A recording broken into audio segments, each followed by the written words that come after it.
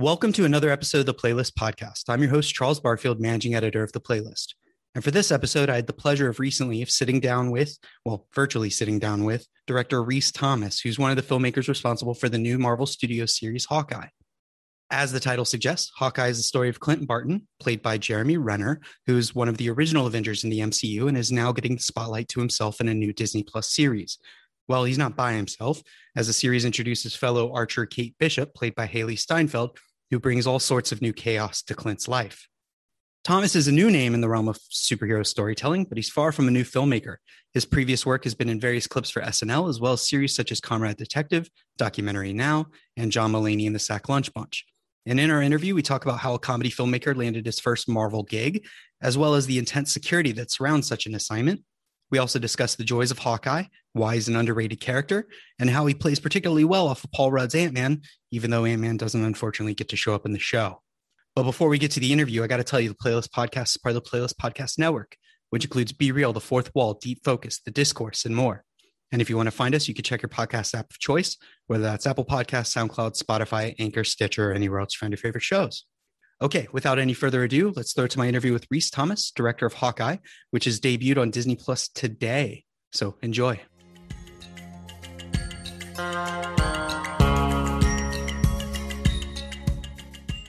All right, so let's just jump into it. Pleasure to meet you.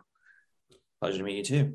So I always like when I speak with directors on Marvel projects, I always like to know a little bit about how they got involved, because especially somebody like you with a strong history in comedy and shows like SNL, Comrade Detective, Documentary Now, and my personal favorite, Sack Lunch Bunch. Hawkeye has its fair share of comedy, of course, but it's an action show. So how does the comedy director come in and start directing Hawkeye? Yeah, that's a good question. No, I harbored, obviously again, as a director, the MCU has this appeal just because it's world building and they've done such a wonderful job and anything can happen in that world. And so I harbored a desire to do something like this, for sure. But it was kind of a surprise to me when I got a call for a meeting, just to come in. So generally, I genuinely didn't really know what it might be. My kind of Welsh pessimistic side assumed that they probably had some super high concept web series or something that they wanted to talk to me about. They introduced the idea of the streaming shows to me there and Disney Plus and the fact that these shows were going to sort of exist in the same universe as the movies and should look and feel the same, and they could kind of keep crossing back and forth.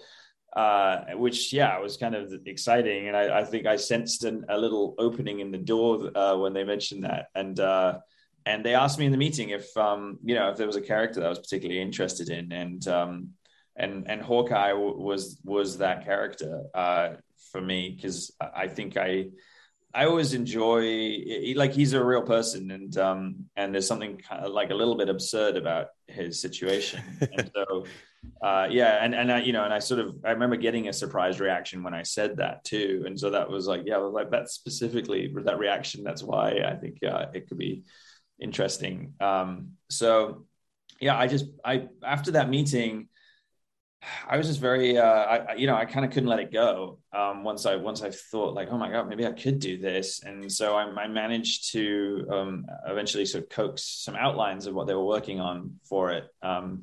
Out of them, and just kind of started on that journey. Then I started basically just throwing together notes and ideas, and I would just fire them off, kind of with a wince, hoping that they'd go over well and not blow it for me. And then I'd have a 2-hour phone call with Trin, the executive on the show, and to talk it over. And I wasn't on the show yet, and this kind of went on for a little while, and then the scripts started coming out, and I started seeing some ideas in them, and although they'd sort of point out like, oh yeah, I know you mentioned this, is that we still haven't figured that out, and it just felt like a conversation was developing. So I don't know, I was very at ease. I think by the time I actually pitched Kevin Feige and Lou and Victoria, I was quite at ease with the show. I felt like I already knew it, and sort of could already kind of, I think, feel a part of me in it at that point. So yeah, I don't know. It's like, again, it's not an obvious route. Like it wasn't yeah, it just kind of, it surprised me too. Yeah. And you mentioned this a little bit, but there's in the comic books as well as the MCU, there's always been this kind of stigma around Hawkeye, right? He's just the regular guy. I think he's even said it in the MCU, he's just the guy who shoots arrows, and he's Right. surrounded by like these gods and aliens and super soldiers. Yeah. And some people kind of write him off as the quote unquote like lesser Avenger. Yeah. So I'm curious, what do you think about him made him one of your favorites and kind of relates him to so many people who like the guy who shoots arrows? I think that's it. It's like he's there because he chooses to be there. I mean, his superpower is essentially who he is. Like it's his identity. That's it. Like, or whatever he feels. Like that's it. It's the thing that he keeps getting back up and running into it, even though the odds are way against him. And so and the way that Jeremy, I think, has characterized him over the years, and again, the fact that he has a family and and I think the sort of the darkness that you sort of saw in Endgame and sort of come through losing them, all that kind of stuff, like it just felt like actually sort of the most relatable aspect of those movies to me. And that was kind of even though he wasn't driving the story and wasn't maybe at the front of it, there was, I don't know, there's just those glimpses of humanity, I think, just helped it. So it just, I don't know, it felt really like fertile ground for something. And I hadn't seen, I was like, I just hadn't seen that necessarily sort of approach in the MCU yet. Yeah. So you get the job, you get your favorite character, and you're going to direct a few episodes, and you get the joy of directing the first two plus the finale. And so you're kind of leading the way early on. What was it like going from SNL, all these types of comedies, to a series that everybody wants to know everything about? There's spy cameras, there's all this, what was that like? Did that take like a couple days to get used to?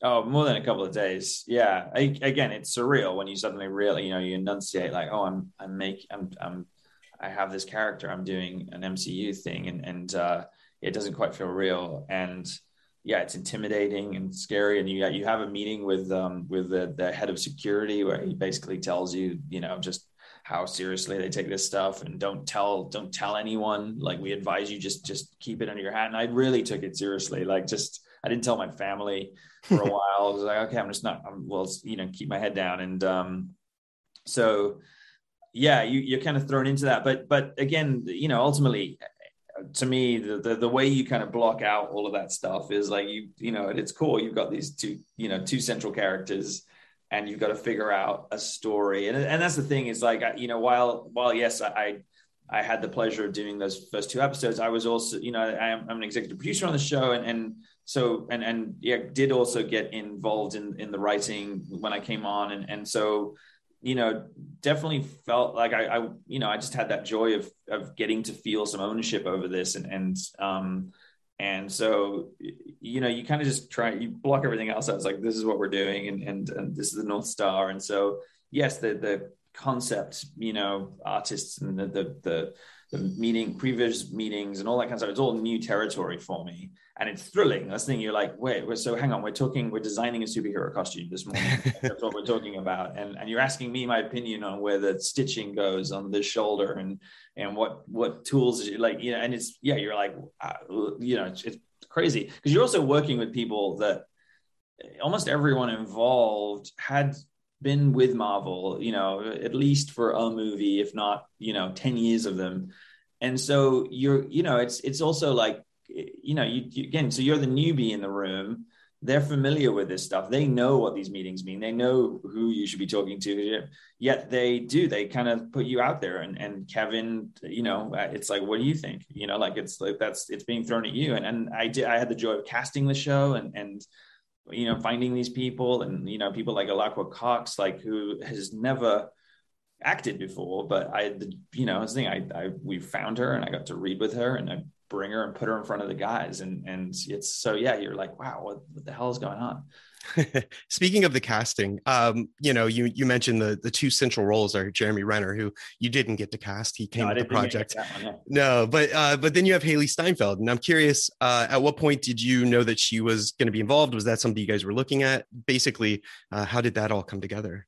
That again, I had those early conversations and early notes things, and so it sort of was kind of whispered to me unofficially that that's who we've thinking of got, or so yes, it was and as Kevin Feige said, I think they never really saw anyone else as it, and I think once that name kind of entered my head as well, I couldn't see anything else either. So yeah, admittedly that was kind of already in the works, and going, but yeah, so you kind of got this wonderful North Star, and you're like, okay, well, that's a show in itself. And so like, what else do we do? Yeah. And she seems almost tailor-made for this type of story, right? The comedy, the action, like she's got it all when it comes to that. Yeah.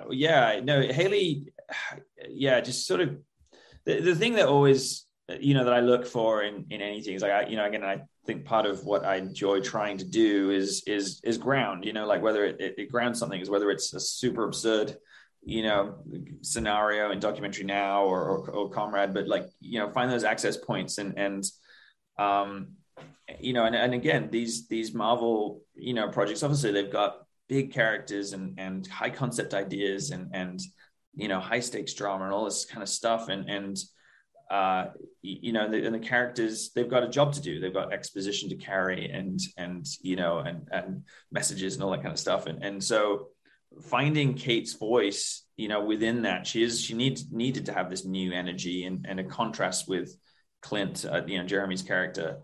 And finding that voice was something that we, in the writing, I remember, we really kind of worked on that. And there was all these different iterations of, peppy and enthusiasm and snarky and and I remember it was this hard thing. I was like, oh, she's, I just don't want it to feel too annoying. I don't want it to seem too entitled. I don't, she's a rich character. Like, what do we do? And and then I, got to meet with Haley and then, and then sort of start reading scenes with her. And it's just like immediately like, oh, what was I worried? Like, she's the thing that grounds this. Like, that's what makes this work. And, like she knows how to do this and to find the charm, and she has charm, and I think that's what you're looking for ultimately. It's like you want charm to carry you through. Yeah. So you're developing the show, and I think comic book fans already grasped this pretty early on with the marketing materials and the trailer and the plot and all that. But it seems like the visual style and a lot of the story seems to be inspired by a pretty particular run of Hawkeye with creators Matt Fraction and David Aja. So I'm curious, I assume you've read that or at least skimmed it. So What about that in particular do you think lends itself so well to this TV show and the story you're telling? Like I said, my observation on Clint was that there was a sort of absurd quality to his existence, and in the Fraction run, like that's exactly what he found and embraced and built a whole sort of journey around. Really grounded this guy and looked at sort of essentially what a superhero goes through on his day off. And of course the fun of it is that he can never really escape it and will always kind of find trouble, or other trouble will find him.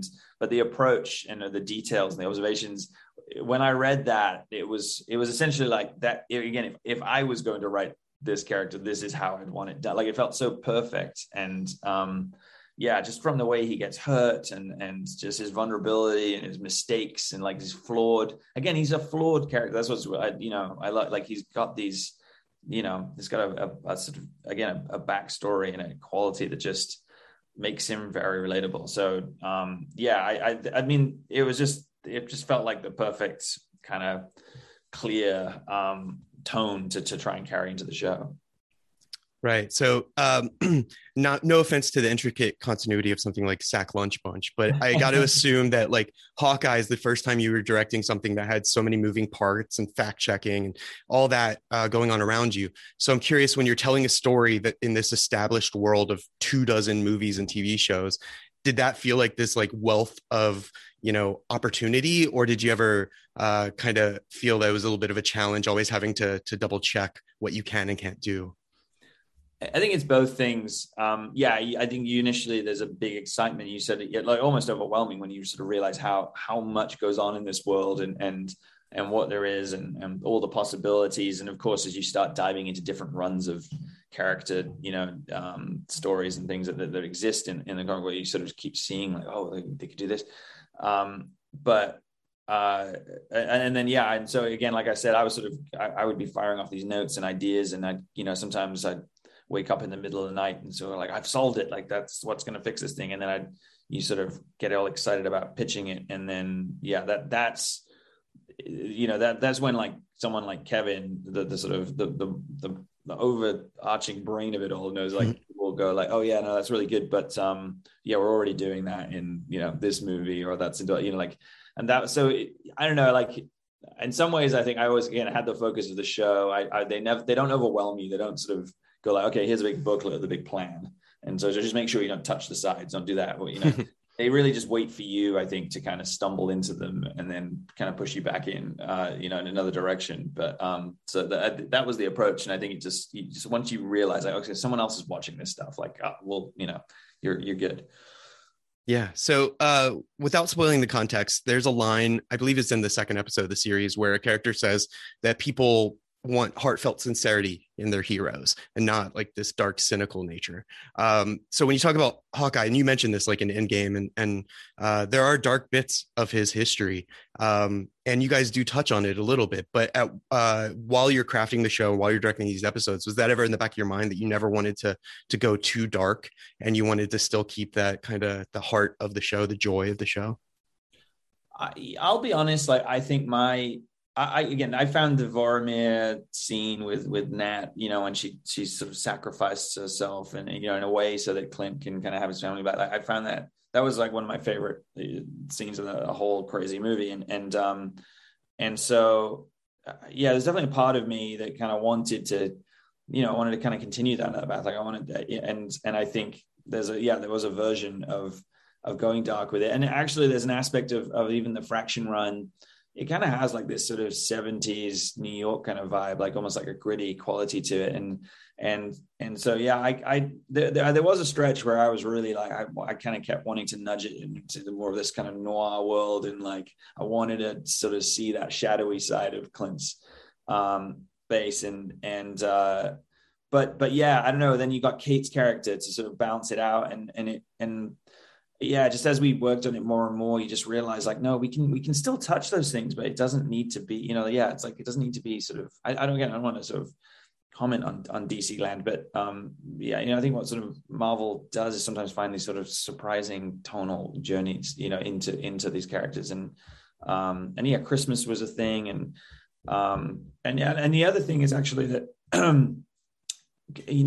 Trin and Kevin always kind of had a sense that the show should start from kind of a surprisingly low stakes place. Like you shouldn't, it's not like it should open with this big world ending plot or something, and I think ultimately, the smart thing in that is that, yeah, it gives you time to look at the character and not to, think about everything else and worry about what's, and that's what's fun of actually these streaming shows is that we have the time to sort of pace that out. And this show, I think it's a little bit like a snowball sort of going down a side of a mountain, and that, yeah, it will keep shifting gears and getting bigger and bigger. And that's part of the joy.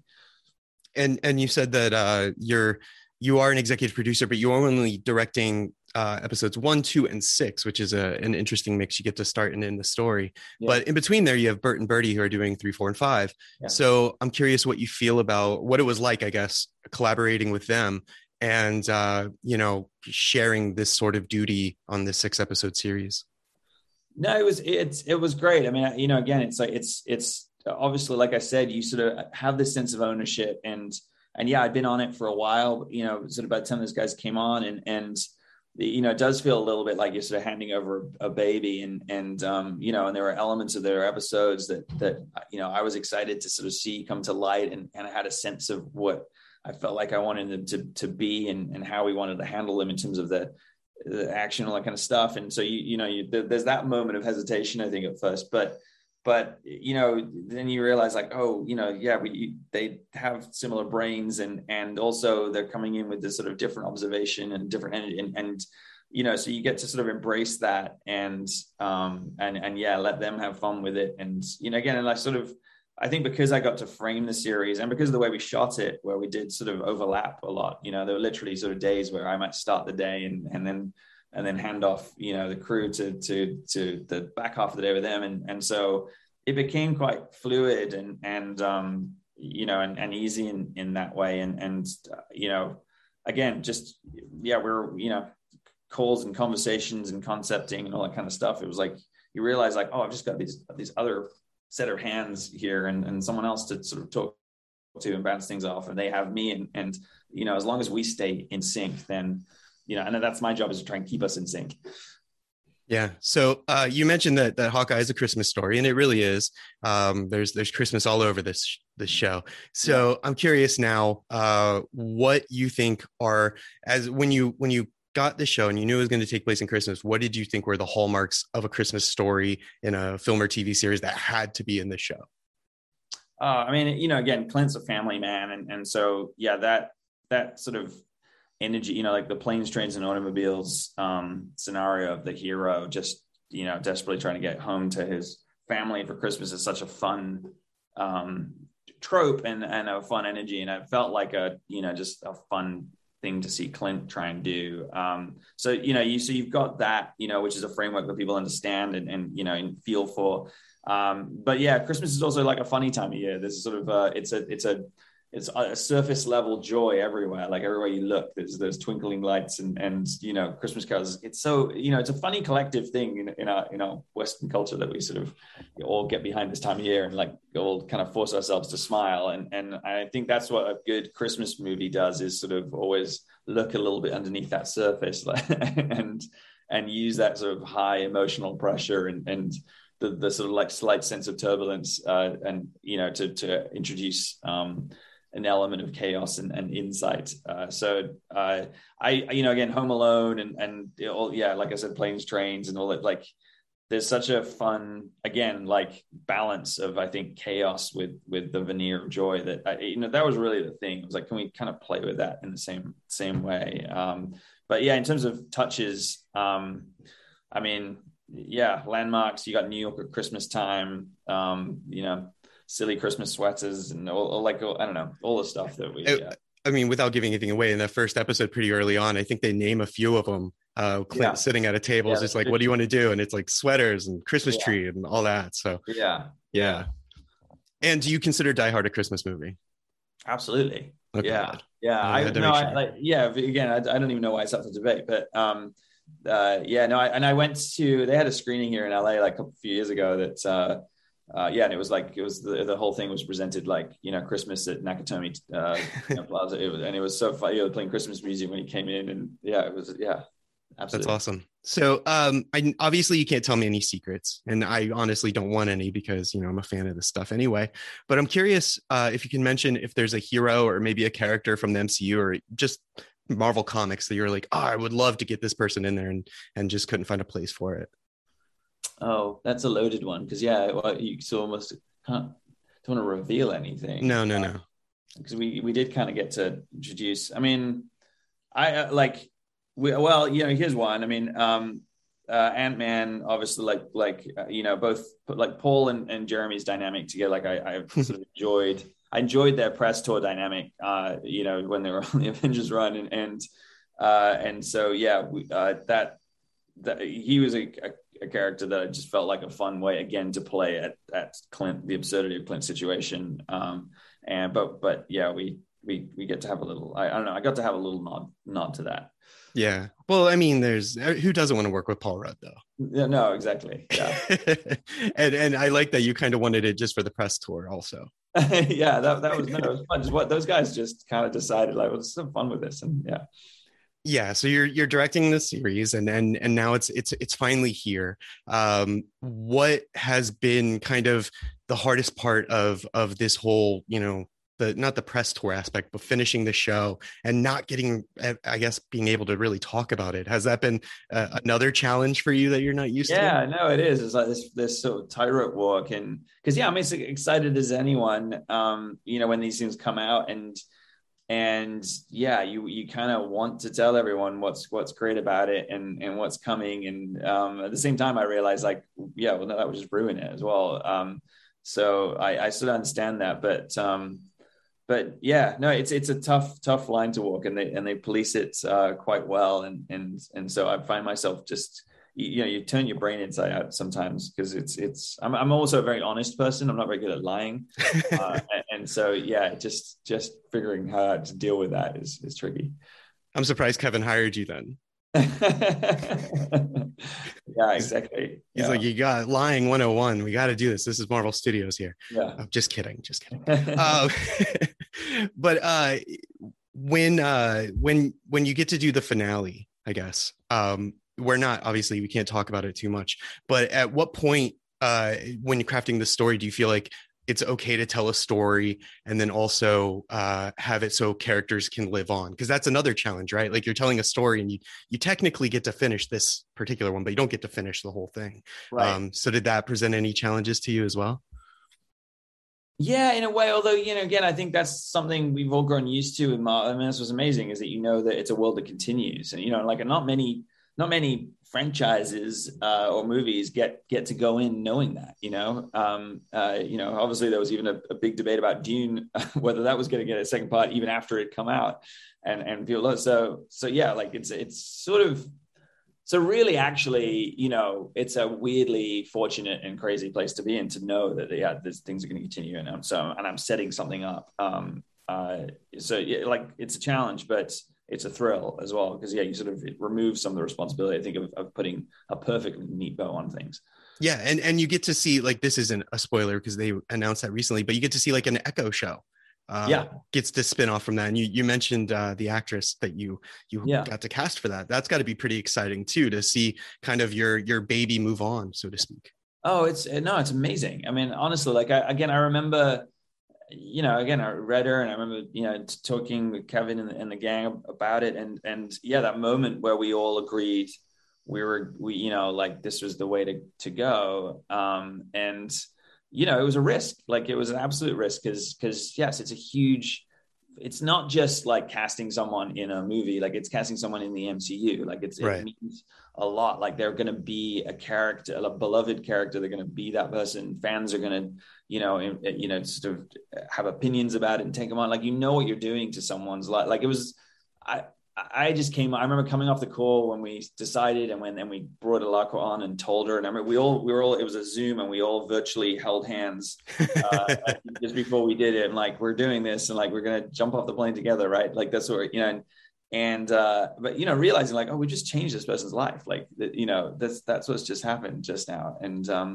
And she, again, what was amazing about her, that she, I did quite a few readings with her, and she, someone who's not got any experience, she just kind of did not blink once, like, just would kind of just, would go for it and just keep adapting and keep going, like, okay, yeah, well, I can do that. I can do that. I can do that. Like, so, because again, it must have been crazy terrifying, but you never got that sense of her. And that's how it carried through making the show. She just kind of walked onto set like she'd been there before. She's like, I remember we did the camera tests with her outfit, and it was just like, oh my God, like, that's, you just own it. We see it right away. And so, yeah, it's thrilling. I mean, every character is somebody's favorite. Like, that's the joy, I guess, of the Marvel universe, is that even a character like Echo, who's relatively new in the grand scheme of things to Marvel readers, is somebody's favorite. Yeah, well, that's the thing. They all have different access points. That's what's amazing. Everybody can kind of find that thing that speaks to them in this universe. And Echo, she's a Native American character, and she's deaf.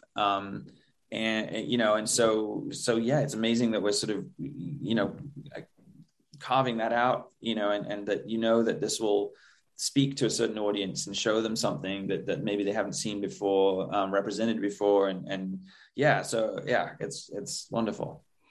And before I wrap up, I have to, I want to give you the chance to also talk about maybe something you got coming up. Is there anything you're working on now that you want to tease post Hawkeye?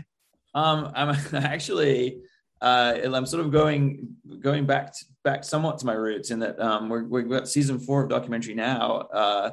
We're working on, because it's, we've always kind of owed it, wanted to do it, and it's been a few years, and it felt like a really kind of fun chaser to Marvel, was to sort of go back into the sort of having no money, but making something for a very small audience.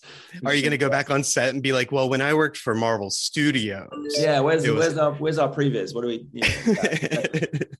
It's going to be interesting for sure. It's we shifted gears. Yeah, you're going to be like, where's the security? Is everybody wearing the robes over their costumes? Exactly. Okay, well, yeah, I got to wrap up. It was a pleasure talking with you, Rhys. Hawkeye is coming out right around Thanksgiving. Perfect time to sit down with the family and enjoy your Jeremy Renner and Haley Steinfeld goodness. So thank you so much for joining me. Thank you for having me. It was a pleasure. Yeah.